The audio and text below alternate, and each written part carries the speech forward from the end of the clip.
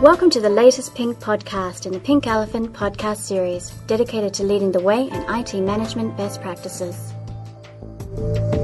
Welcome to Can You Legislate Availability, Part 5 of 6 with IT management consultant Jack Probst. High availability. High availability is more of a reporting issue. And let me give you an example. Sarbanes-Oxley 404. Sarbanes-Oxley requires that on a quarterly and an annual basis, financial reports must be generated.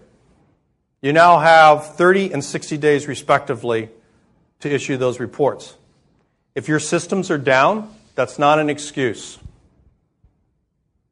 So your systems that are associated with reporting, generating your financial reports, you better assure that at the time of quarterly and annual financial reporting periods, they better be up. And it's not appropriate also to use manual workarounds, because why?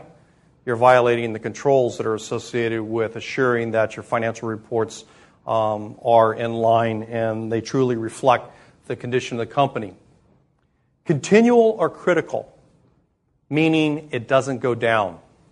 I have to have continuity plans to assure that the business will continue to sustain itself. So if I look at Sarbanes-Oxley 403 and say the 3500 series of the NASD regulations, these all have requirements for continuity plans, and these are plans to assure that there's minimal impact to the organization and and to reduce the amount of loss that might be associated with an outage. And then finally, remote and unserviceable. I would honestly say that there's probably very few businesses that would fall into this, so I don't think that the regulators got into it, except for people such as government agencies actually policing themselves.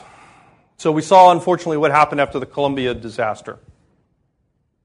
And there was a significant investigation relative to the Senate. The Congress got involved. They had congressional panels to investigate what happened. And NASA now is under, I would say, an enhanced level of scrutiny relative to how it is that they operate. I think the last space shuttle launch indicated that, in terms of what risks they're willing to accept or not accept.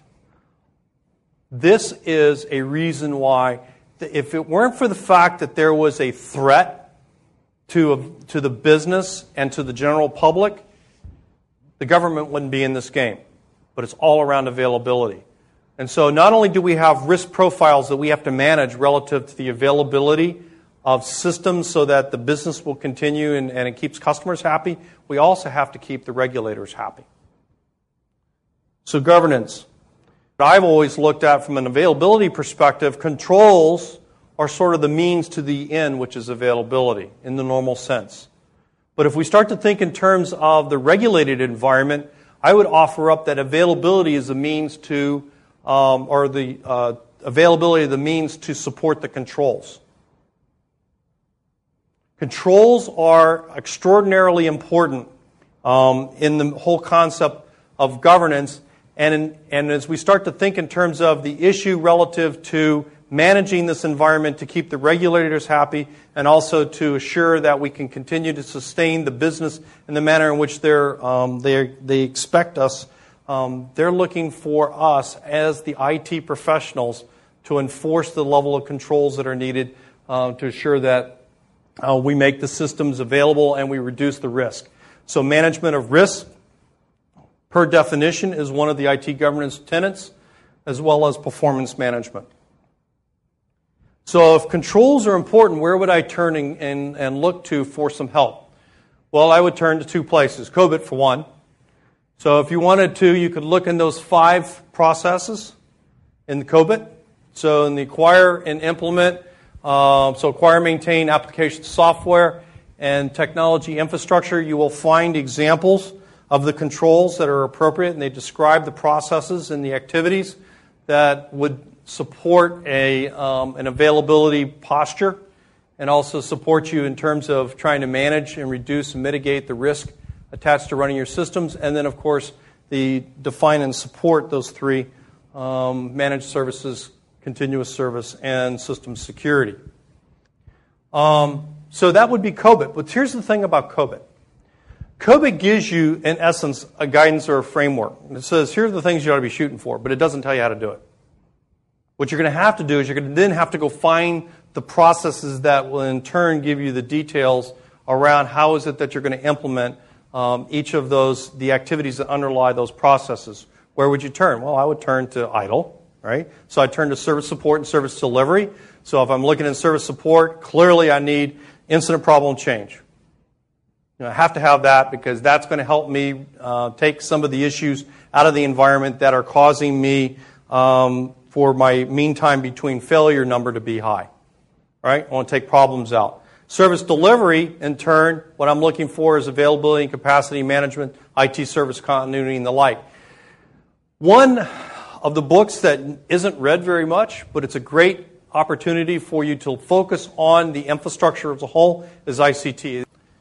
And if you scan through it, what you're going to find is that it's a life cycle view of managing the information and communications technology. It's in essence, how is it that you run the infrastructure? Now, is it going to tell you how to mount tapes? No, it's not going to tell you how to do that. But what it is going to do is it's going to tell you how to plan for the and put in place the appropriate infrastructures and the architecture and the systems and the processes and the like to assure that you have this underpinning technology in place on which you're going to run the processes. Right? And then the last is security management. Security management book is actually a pretty small little book. If you want to see something that's a bit more expansive with respect to security management, you can turn to ISO 17799. ISO 17799 and the security management, it's almost like you could lay one on top of the other. And it gives you a little bit more guidance with respect to management of security. It doesn't tell you how to deal with denial of service attacks or how to set up your firewalls or whatever that might be. It doesn't deal with the technical aspects of security. What it does is it talks about how is it that you would manage the security environment holistically. So, kind of bring this all together. We've talked about how is it that we as IT professionals could talk to the business and also be sensitive to the regulatory environment that speaks to what? It speaks to the risk to both society as well as to the business if our systems are unavailable. And when I mean unavailable, I also am speaking to the whole challenge right around information. So if I make, your Social Security number available and you say it wasn't okay, to me that is an availability issue.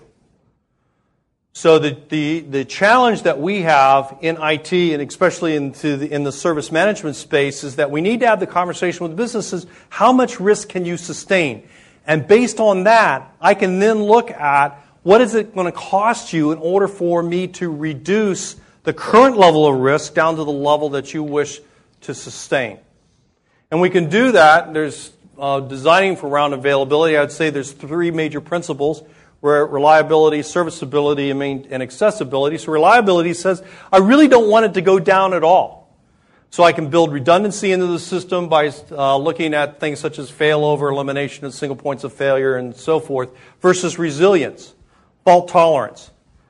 I could have architectures, right, that have multiple systems embedded within them so that internally you're not going to have the failure. For instance, it just blew me away that they had a shuttle launch that they decided to scrub at the last minute because they didn't have 5 gyros. And they're all redundant. 5 gyros. Now, granted, gyros are terribly important on the space shuttle because it kind of keeps it going in the right direction, especially when you don't have things like the road to run it on, you're in space and so forth. Gyros are really important. 5 gyros. 5 levels of redundancy because they lost one of those gyros, they wouldn't launch. I think that's pretty interesting. That tells you that you have fault tolerance because they have multiple systems. The systems are backing up systems. Versus the serviceability, which is I have to be able to restore service rapidly. So in the event that it does go down, so whether it's for normal operations or for high availability systems, high availability systems doesn't say that, the risk tolerance of the business isn't that it can go down, can't go down. Is that if it's going to go down, it can't be down for very long or it better be localized, right? And so around serviceability, maintainability is that if it goes down, I've got the resources available, I got spare parts, I've got contracts, I got all that. And then finally, accessibility, identity management, access rights, encryption, hardening of access points, and things of that nature. So the last thing that I would do is I would offer up maybe a little different view of that initial chart of the activities, and that I would spell out more of the details with respect to the interfaces. So from the customer, I have needs and regulations in terms of the needs relative to the risk tolerance of the business and the regulations, which are basically society's view of what risk tolerance means. Well, that generates requirements to service level management, which then I issue requirements to availability management. Through a set of controls and contracts, I then access various processes and service providers, including security management. And then through analysis, I can then determine what's reasonable and effective, provide agreements back to the service level, both OLAs and underpinning contract, and then I have deliverables in terms of what's the possibilities and also the fact that I'm compliant. You've been listening to Part 5 of Can You Legislate Availability. Please join us next week for the conclusion. Thank you for joining us for today's Pink podcast. Go to www.pinkelephant.com to find out more about our products, including Atlas, our knowledge database with hundreds of example documents and templates for your IT management best practice projects.